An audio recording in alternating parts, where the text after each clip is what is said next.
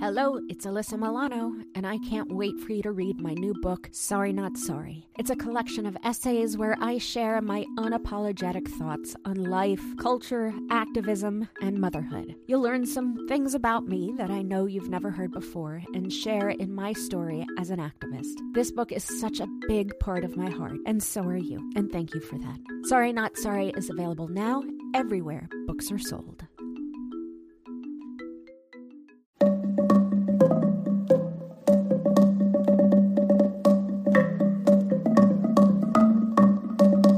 Hi, I'm Alyssa Milano, and this is Sorry Not Sorry.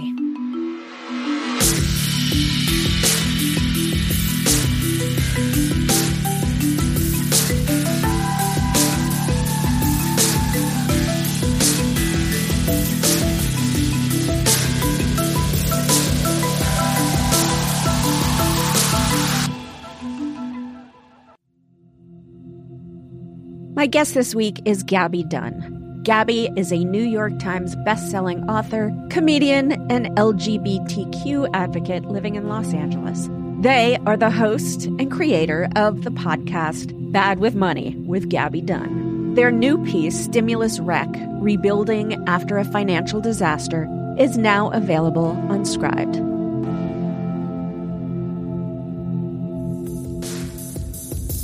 The impact of the COVID-19 shutdown has led to some of the worst unemployment numbers in this country's history. People who were laid off were more likely to be female, younger, working in less secure, lower-paying jobs. In other words, those who could least afford it. Financial literacy can help alleviate many money problems, yet only a handful of states require high school students to take a personal finance class. We never talked about it.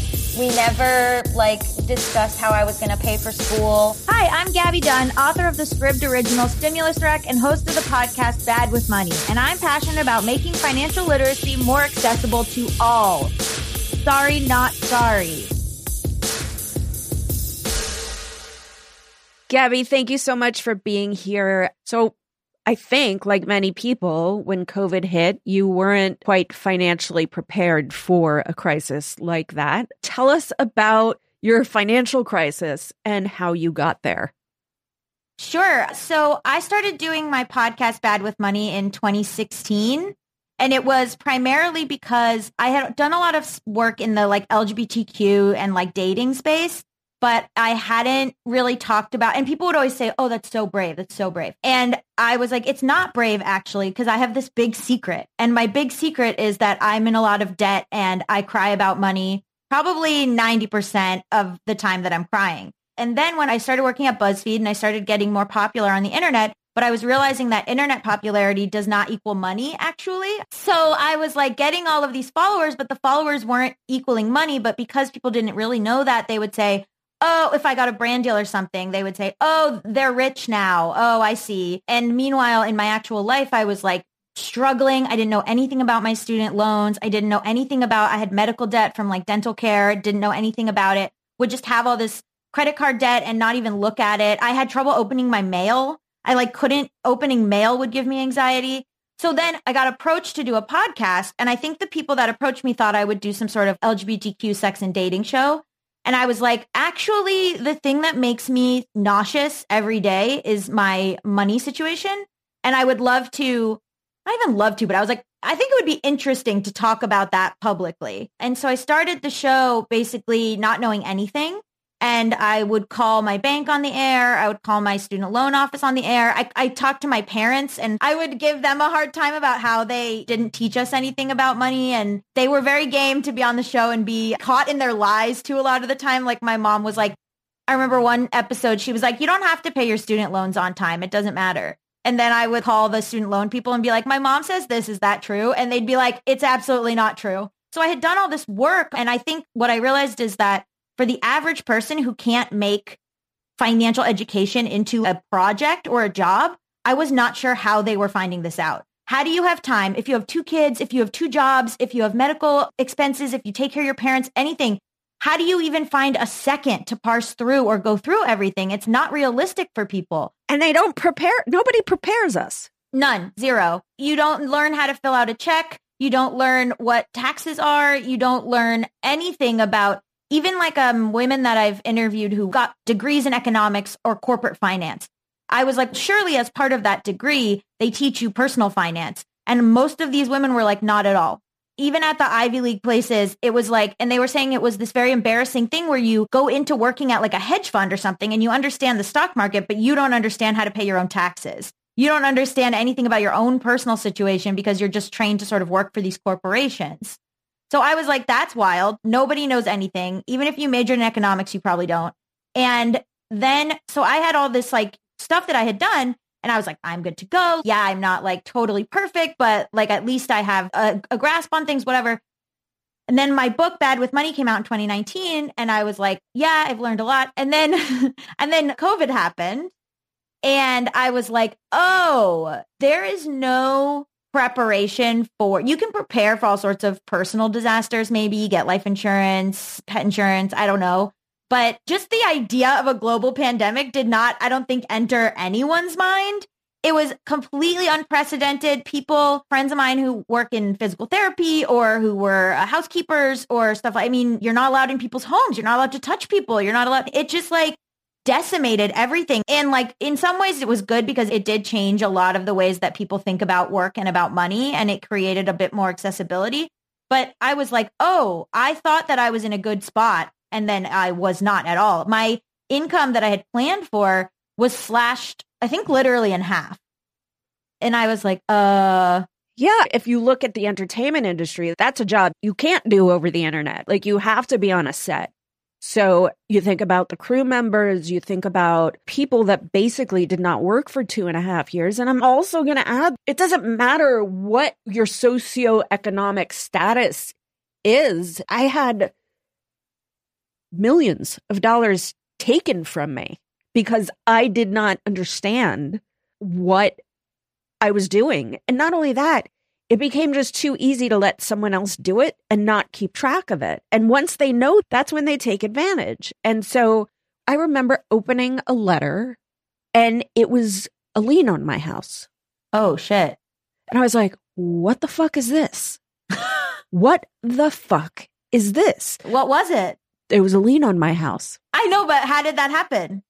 Someone was not paying my bills. Oh, shit. That is a thing that happens in entertainment all the time. Alanis Morissette arrived at federal court in downtown LA Wednesday to tell a judge how her former business manager, Jonathan Schwartz, harmed her and her future. He apologized directly to Miss Morissette for the deceit and the harm that it caused her. A judge then handed down 6 years in federal prison and ordered Schwartz to pay more than $8.5 million in restitution. Well, you hear about it and you think, like, how is it possible that so-and-so had millions of dollars stolen from them? Like, how is that even a possibility? And I really believe it is because we have no, and when I say we, I mean everyone, we have no understanding, we have no foundation of what it means to take care of personal finances. And it is just too easy to trust people to do it. But you mentioned your book, Bad with Money. What does it mean to be good with money? So this is a thing that I've uncovered over time, which is that bad with money, I think people have the wrong idea and they think that it means somebody who's in poverty, somebody who's low income, somebody who's broke. And in actuality, it really has more to do with awareness. This is such an unfair stigma put on low income people because you ask them and they know where every dollar went. They know where to get the access to benefits. They know how much they have left. They know everything. There's this really amazing book called Uneasy Street by Rachel Sherman, and it's about very wealthy people in New York. And they will say things like, how did we spend $60,000 this month? And like, they don't know, or they don't want to know because they just never learned, but then they never had to. And like you were saying, I think there's a whole cottage industry of financial quote unquote experts who are like, I'm a financial manager. I'm a financial planner. I'll do your stock market. I'll do your taxes. I'll do your mortgage. And so you go, great, I don't want to have to do this. And then if someone says to you, what's your P&L for the year? You have no idea. You don't know. You don't know where it went. You don't know who you paid for what. A lot of times the people that are very wealthy are the ones who don't know anything about where their money is or what it's doing or how much they have or how much is left. And it's so unfair to put that label on just people who we perceive as not having any money, because oftentimes those people have their priorities straight. They know what has to be paid first. I see a lot of people being very frugal with like, here's what I bought at the grocery store, and I made sure that it was all stuff that would be used, versus like a rich person who's, oh, there's like dead lettuce in my fridge for months at a time. I think it just really has to do with awareness. And I think if you're good with money, you're someone who knows what's going on with you. You open your mail, you ask questions. We're even afraid to look stupid, so we don't ask questions. If my accountant says, oh, I need $200 to do your taxes or something, I always am like, it's awkward. It's uncomfortable to be like, I need to know why that's the price. And what do you charge other people? And like, you just want to be like, okay, it's fine. Okay, it's fine. But to call and say, why is my interest rate this? Or I have this certain credit card at your bank, but could I be better served by a different credit card? You might come off as annoying. You might come off as a nudnik, and you might look stupid because they'll be like, that's dumb. You actually don't qualify for that credit card, you fucking moron. But like, you just have to put yourself out there in all these ways that is so uncomfortable. And one thing that I've learned about people in poverty or people who are low income is that they have a higher threshold for embarrassment. They will wait in line. They will go and do the thing that's going to get them $2. They will cut the coupons. They have much higher ability to ask questions.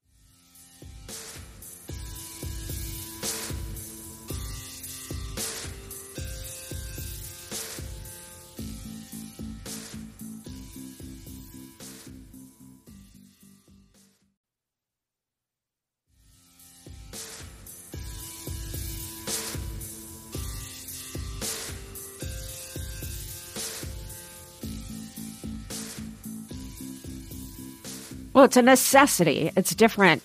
First of all, this whole conversation, I feel, is a weird, uncomfortable privilege to even have. But like, I look at my kids and it's really hard to, and by the way, my grandparents were on food stamps.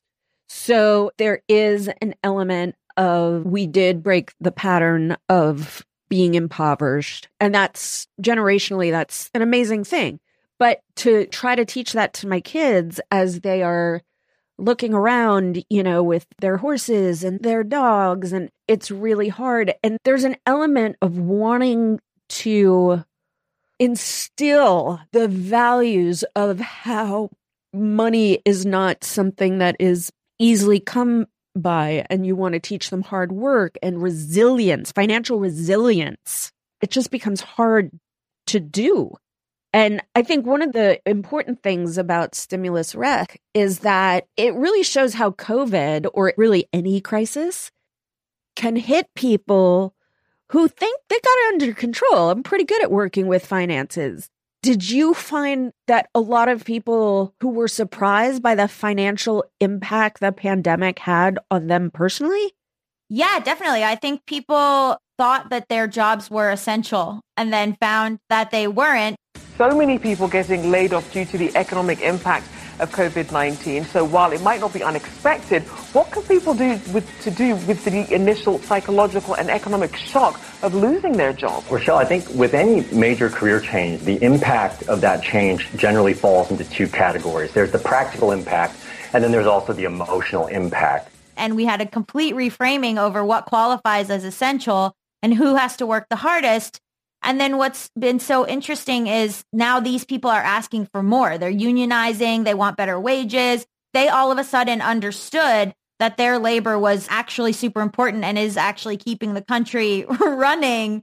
I hear a lot from people who are sort of in that middle ground where you have maybe parents or grandparents who had a lower income. You somehow break free of that by having some individual success. And then the next generation, it is hard to express that to them because if you don't come from like a long line of generational wealth where it's like my family owned a plantation, which we can't even get into, then like you largely will oftentimes still feel economically anxious, even if the world around you doesn't reflect that. It's a scarcity mindset. It's the reason that so many of our grandparents will be like, they'll pass away and we'll find money hidden in their clothes, hidden in their shoes. And there's no reason, right? Like you've broken free. Obviously, if they needed anything, you would be able to help them.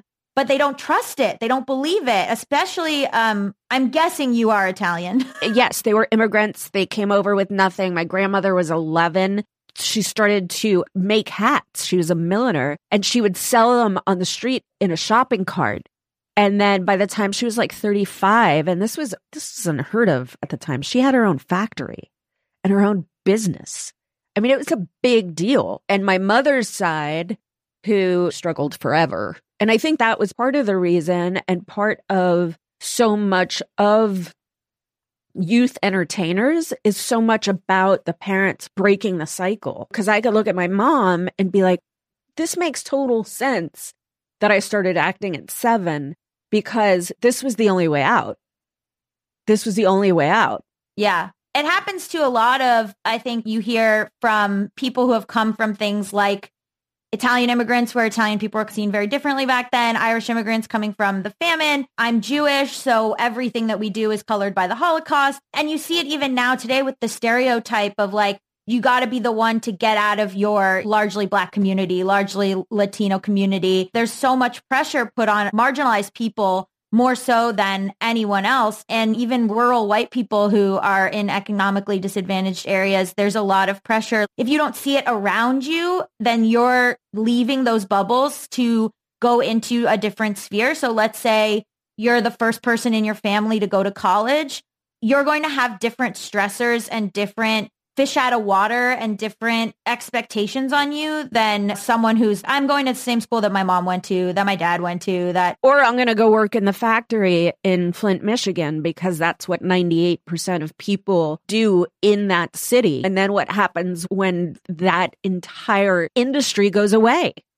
So the pandemic affected a lot of small businesses that were family-owned businesses. And I can see this particularly in LA, and this is where we're talking about quote unquote post-pandemic. Everything changed in Los Angeles. The amount of unhoused people in the east side of Los Angeles has, I don't know, tripled, I'm going to say, just based on my own eyes. Businesses are all closed. Things that I used to go to that were like local, clearly family owned, clearly had been in Echo Park or Los Feliz for decades. Closed, all done. Everyone was pushed out further east, and it just looks completely different than when I lived there in 2020. And it's atrocious. They don't do anything. There's just tents lining the streets in Echo Park and in Los Feliz and Silver Lake, which is the east side of Los Angeles. And I don't know, the government has just decided not to deal with it. And it's because they didn't really work that hard to pause evictions. It's just this thing that decimated people. They are trying to decriminalize being impoverished, which, you know, is very noble, but it means that states are not able to go in and move the unhoused into other areas. So, or into housing. There's so much problems with housing rights and with... Don't even get me started. It is a catastrophe. We are failing people at the most basic level of governing, and it is devastating. Congresswoman Bass, I'm going to go to you next. You've talked about this issue some, too. As far as using police and law enforcement to break up some of these encampments, what are your thoughts on that? Well, let me just say, first of all, that I don't believe that you should ever criminalize poverty. I would never do that. The other thing is that people need housing. They need temporary housing immediately. I do think that there are just some things that you don't do on the street, and sleeping is one of them. However, I don't think that you just move people from one neighborhood to another. For anyone who has any sense of empathy or compassion, who was never told, which I think my generation was very much about, be grateful for what you have, help those that don't have it, be the voice of the voiceless. Nobody ever taught me to sometimes protect myself from the struggle of humanity. And I think a lot of my generation's anxiety comes from that we are constantly looking at how we've failed people and this country. And then you have also people in my generation who, by the way, inherited the greatest economy ever, who blew it. And now we're blaming it on millennials. Ooh, they don't work. I think there was a naivete probably by largely white people up until 2016 where it was like, but surely if we vote and the government will help us, and surely this is actually, I think Gen X got a pretty big brunt of it where they were like, but we believe in the real estate market and we believe in the government and we are voting, we are, and then it just came back to be like, actually, This is not that individualistic. This is going to require a complete overhaul. Not to say you shouldn't recycle. This is actually going to require like huge political action and a complete overhaul of the ways that factories dump their waste and the climate change laws and all of these things. And so we go, hey, government, actually, this is what we want. And the government goes, actually, no. Actually, no, we can't do it. And this brings me to my next question, which is why is so much of the financial advice from media experts shame-based? Because it's easy. And it goes viral, I think, a lot of times. And some of these people have lost touch with the average person. I think that this idea, because America is so pull yourself up by your bootstraps, which again implies like individualistic ability to like surpass government. And it's also because people are scared. People are so scared. So if someone has a modicum of financial stability, they go, at least I'm not this person. And they want to believe that they won't be that person. And they want to believe in like exceptionalism. If I just work hard, I will surely get this thing. And anyone who is not getting this thing is just not working hard enough. If they start to unpack that this could happen to anyone, that becoming unhoused, that losing your health insurance, that any of this stuff could happen to anyone, that is so scary that it like rattles them. The one thing that I talk about a lot when I talk about disability is that disability is a community that anyone can join at any time. It's not going to not affect you because you're rich. It's not going to not affect you because you already have too much going on and you have 2 kids and you can't lose a leg in an accident. Things are egalitarian. They're going to happen. But you can't live in that reality because it freaks you out. And so I think a lot of the stuff is like, well, if you just did this, if you just cut this, then you wouldn't have these problems. And I could never have to do all of those things. But that's because I'm somehow better than you. And then I will never be in your position. So I don't have to live in fear of being in that position. But the fear is still there.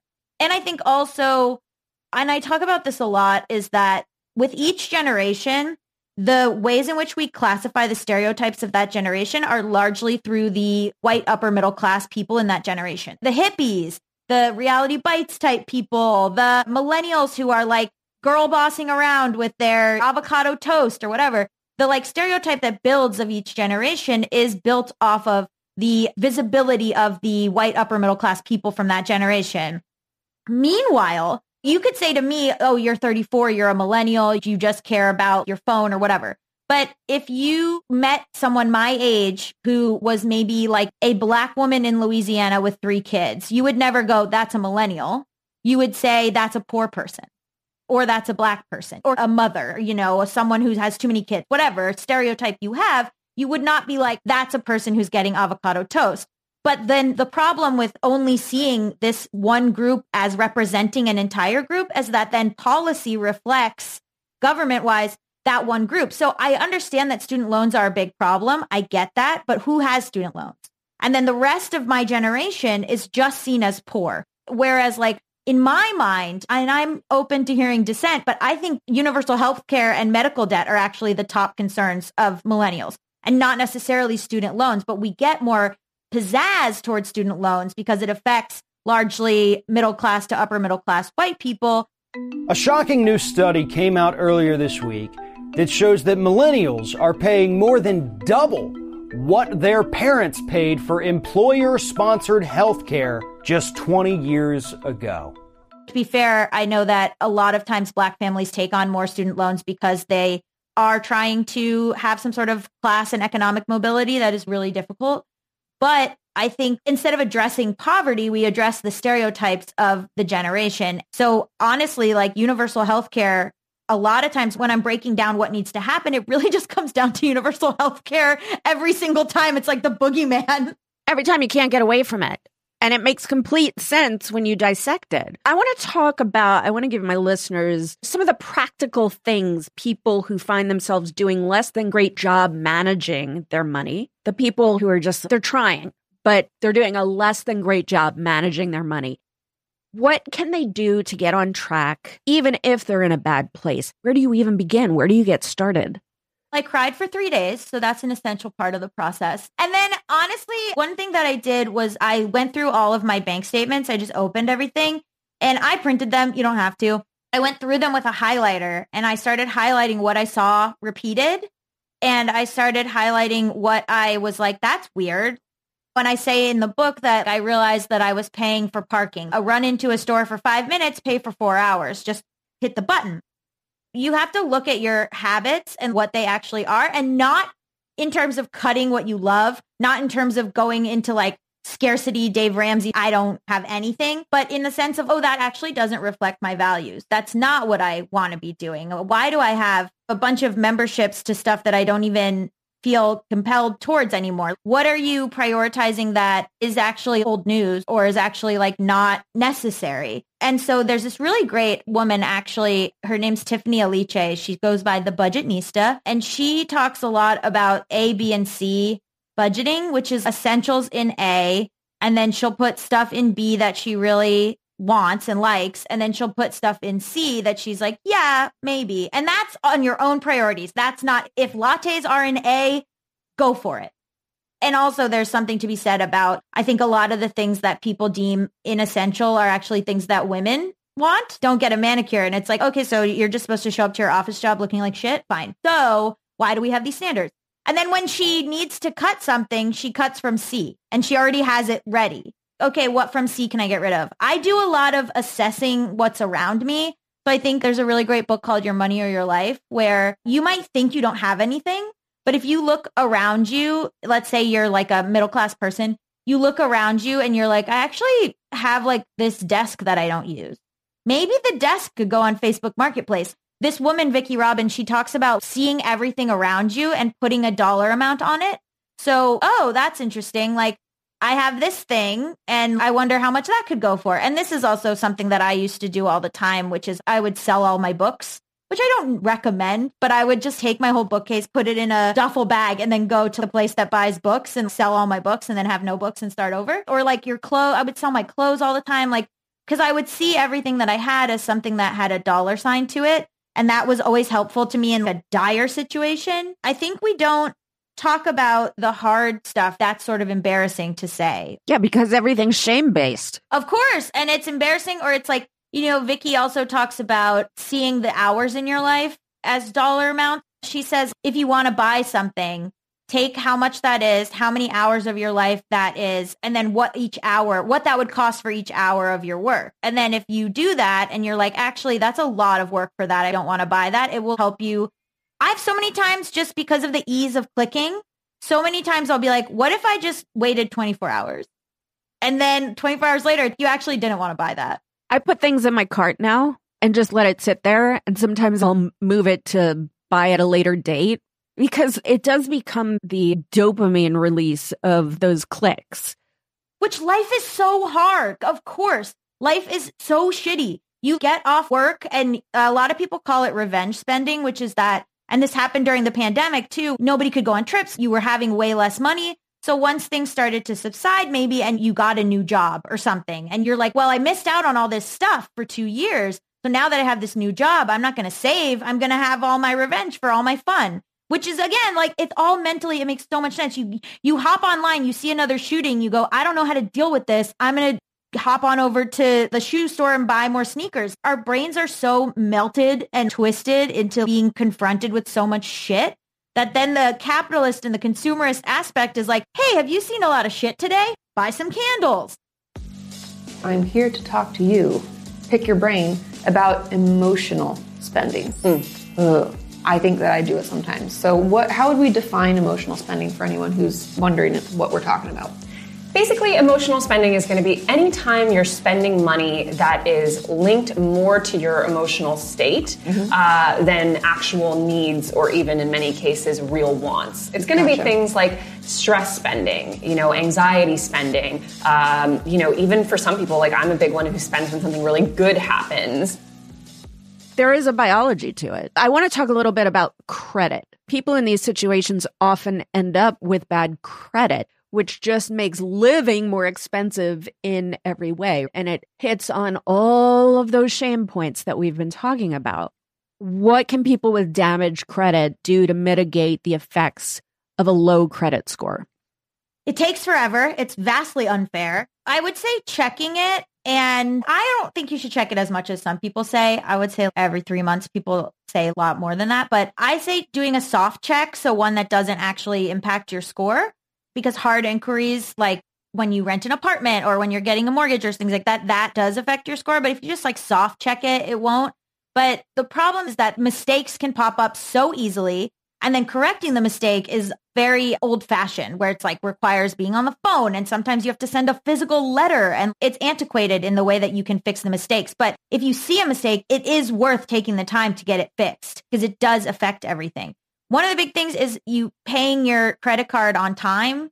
I have a tough time paying it in full, but paying it on time, on the date, like setting up an automatic payment where it is going through, they notice consistency. And if you can, even if it's like, it shouldn't be a high amount, but even if it is a high amount, if you just show that you have regularity and that you're consistent and that you're quote unquote trustworthy, which what does that even mean? It will raise the score. There's all kinds of tricks. If you can't get a credit card because it's all decimated, store cards, if you want to get like a JCPenney card or something and just be very careful and use that in only one place, that can help show consistency without having you go balls to the wall. Like now I have $20,000 on an Amex. There's also cards. There's different cards for like students that are a little bit less intense. There's different cards that are for people that are just starting out. So you don't have to like hop on over to the biggest Capital One card. There are like smaller steps, and the more smaller steps that you're taking, it adds to your credit score because you really just have to show consistency. And again, like that's hard to come by for a lot of people. And I hear horror stories about my mom took out a card in my name and now I don't have, like it's all fucked. Or I did a care credit for dental work or something, which happened to me. And I just wasn't paying it and forgot about it. And that dinged everything. So it's so easy to lose points and then so hard to gain points. And then you add on to all of this, scammers. Why in the world are scammers still able to flood social media, cell phones, emails? What the fuck? Are tech companies doing nothing? Is the government doing nothing about these scammers? There is the Financial Protection Bureau, the Consumer Financial Protection Bureau, which I think was started by Elizabeth Warren. That is a place that you can go to and report stuff, and it can help the Better Business Bureau and stuff like that. But because of social media, it's become so much more individualized. I think one of the big things, and if you listen to Scam Goddess with Lacey Mosley, she talks about the Despometer, which is the level of desperate you are. So if you are someone who is in a financial strait that is dire, you are more susceptible to these sort of quick schemes. If you need money fast, they will come after you specifically. And they target the elderly because they go through Facebook. And if you are any age, but if your grandma is on Facebook, go to her Facebook, take off her phone number, take off who she's related to. Don't have the matches of who you're related to. Because then these scams come where they call and they go, we have your grandson, Daniel, and you need to give us $500 or we're going to kidnap, I don't know, whatever. And because they have the name and the phone number, the grandparent might be like, oh, this is real. There's also all of these scams that people have told me where this is the most egregious to me is that they'll get hired for a job. They're like, oh my God, thank God I have a job. The boss goes, okay, so I need you to buy like $400 in Amazon gift cards and then I'll reimburse you. And then you just give me the gift card. And then the person's, yeah, I'm an assistant. That's part of my job. Then the person just takes off with the gift card. There's all of these there's hiring scams. Just make sure even on your own Facebook, your number's not on there, which it can be even if you haven't noticed, or don't have the connections don't be like, this is my mom, this is my grandma. Like the less information, the better in that regard, especially because they go through Facebook pretty intensely. And a lot of these scams, they say, do it fast. We need it in 5 hours. An older victim has less time to recover, so it really has a huge impact on them. They're older, they're maybe living on a fixed income, so the percentage of what they lose may be more impactful. We know that more than half of scam victims, when we polled caregivers, lost more than $1,000. My mother-in-law was targeted and she felt so horrible that she felt for it. That became a whole other issue. I want to talk to you about the economy because it's wild right now. Inflation is bad around the world, but the job market is pretty great. The stock market is absolutely ridiculous. There may be another boom or another recession, depending on who you ask. So how can people prepare for the fluctuations? With the stock market, I don't really recommend like day trading type stuff, but a lot of what I do is if I do invest in stock market stuff, I will put it into things that I know long-term will probably be around. And I'm not looking at it every month or every day to be like, what is it? I'm like, this will be something that I care about in 50 years. Like, I'm not going to do it now. But also one thing that I would recommend is that I think there's so much noise about what to invest in, what the best thing is to do, crypto, NFTs, blah, blah, blah. And this maybe makes me boring, but I don't invest in something I don't know the company, what it does. So I'll invest in a company that makes shoes or like, something like that. But if it's, you got to get in on the ground floor of this thing. And I'm like reading about it and I'm like, I don't know what this company does. Like after an hour, I still could not tell you what they make. That to me, although it's hot, although it's spicy, everyone's, you got to get in on this. I'm like, if I couldn't succinctly explain what this company's purpose is, I can't invest in it. And that's just a personal preference. And I've heard other people say that too. But some people will say, but that's not how you get rich. And I'm like, I don't need to be rich. I just need to be like not losing money.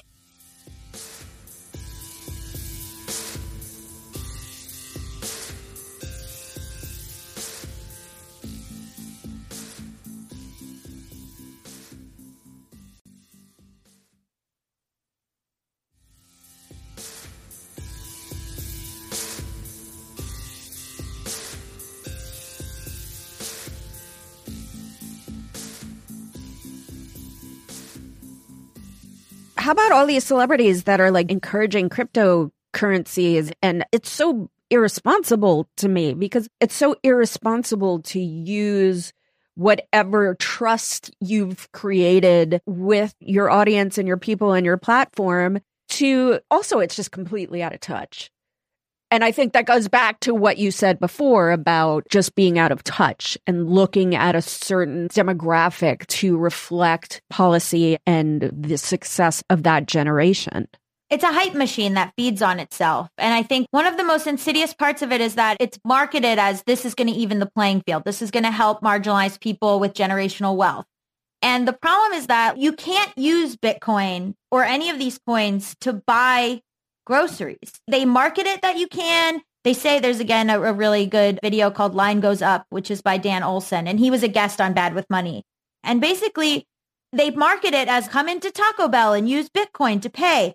But it's just a sticker. You can't really actually, like most places, you can't really actually do that. So the average person that is having crypto, it's not equalizing. It's actually not as accessible as they're like, if this will be the new accessible thing. And it's like, you can't use it at the grocery store. You can't use it at McDonald's. It's just not, it's just a sticker that they were like going around being like, hey, can we put this sticker on your window for your bodega? And then I was asking Dan, I was like, if someone comes in and says, I want to pay with Bitcoin, what do they do? And he was like, what do they do? What do they do when you go in and you're like, I need to use my credit card? And they go, the credit card machine is down. You just go, oh, okay. And you go somewhere else or you use cash. And I was like, oh my God, it's a scam. The FBI warning about fraudulent schemes targeting cryptocurrency ATMs, with criminals directing victims to use the ATMs and send funds that are then used for illegal activity. The ATMs are found around the country and accept cash in exchange for Bitcoin or other cryptocurrencies. I mean, it really is unbelievable. It's all this sort of wanting to feel control. Everyone is scared, wanting to feel like I have something that other people don't know about. And especially with inflation. How much does hope play into it? A lot. And inflation, and also, again, like fear too, where like, and we were just through like an apocalyptic event. So how many people during that time absconded to the woods? Or were like, I actually need to buy like 400 cans of goods because who knows what's going to happen. Wi-Fi goes down in Los Angeles. Everyone freaks out. Everything is so precarious that like, I feel like the doomsday preppers are like, we told you so. For sure. And there's always going to be a group of people that have that, right? That are like, you know, when I sat in the Kavanaugh hearing and was fighting for abortion rights and saw the writing on the wall, along with so many grassroots organizations who said, this is going to lead to this. And now everybody's like shocked. We told you 4 years ago that this was going to happen to Roe v. Wade. I think there's always going to be, and maybe it's the people who are more hands-on and on the ground and living these lives. But I do always think that there is a group of people that are like, you know what? I saw this coming. Do you think that we have to fight dirty? I think sometimes the leftists or progressives don't fight as dirty as the Republicans, and that's why we lose. You know, I think that I was thinking about this the other day because I was on an organizing grassroots phone call. And I think part of the progressive power is that we do see the intersectionality in all of it. And we should. But I think it muddies the water a little bit.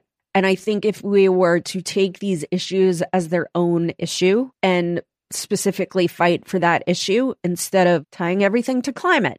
And I think what the Republicans do really well is not even talk about issues. They boil it down to things that people don't understand what it is. Gun violence prevention is you want to take away my guns, or that's a Second Amendment, or whatever that is. And people go, yeah, that's what that is. But it's not even messaging. I don't know. It's fear and shame. They have such a good grasp on like, oh no, the children. We got to keep them from being aborted, which, okay. And when they're out, let's get them shot, but also make sure they don't see drag queens. Like they use fear tactics because they feel out of control. And so can they control a person coming in with a gun? They can't really. And they do the same thing that people do with money where they go, well, at least it's not me. I would have done this differently. Oh, I would have charged in with my gun and changed this, but you weren't there. But they're like, I would have done this differently. They don't want to believe that they're as vulnerable. And so they can't do anything about that, but they can make sure kids don't go to drag shows. And so they're like, this is grooming, right? And that's something that they can actively make moves towards. And that allows people to not feel as out of control. They go, well, at least I can control this one thing. At least I can stop this woman from going into an abortion clinic. At least I can stop this kid from seeing the word gay somewhere, because they just feel out of control. It all comes down to white supremacy and the patriarchy. What gives you hope is my final question. What gives you hope? The labor organizing that I've seen, the ways in which local politics, the ways in which people have really rallied around local politics, and the ways in which people have been willing to put themselves on the line for labor unions at Amazon, at Starbucks, the ways in which, like, I think people pre-COVID, there was like a subset of people who would have been like, we don't need unions. We don't need any of this. This is whatever. And then after they saw, people started going, wait a minute, I'm not getting paid enough. Like people started, I think a lot of people were radicalized in that way. And there's still such a strong capitalist mindset. But I do like seeing how much these individual groups have popped up and people are more open to the idea of unions, which I'm really happy to see because I do see a marked difference from before COVID to now. Well, Gabby Dunn, you give me hope. Oh, come on. Thank you for all you do and for being a part of the podcast. Thank you for having me. What a joy. We first met Olivia Raymond in early 2020 in her personal finance class in middle school. Now, a year later, 14-year-old Olivia is still using those important money lessons. Those are skills that can be applied when I go for a job, when I apply to colleges. A ninth grader attending high school remotely in New Jersey, she's looking forward to continuing to gain access to valuable financial education. The financial literacy of Americans is terrible, and it starts in education. Every single high school student should be required to take and pass coursework on basic manage your life finances. People should know how to balance a checkbook, how to save, how to budget, what credit means, and how to use it responsibly. It has such a huge impact on our lives, and yet most people are never given good tools and information to help them succeed. But financial management is not only a personal problem.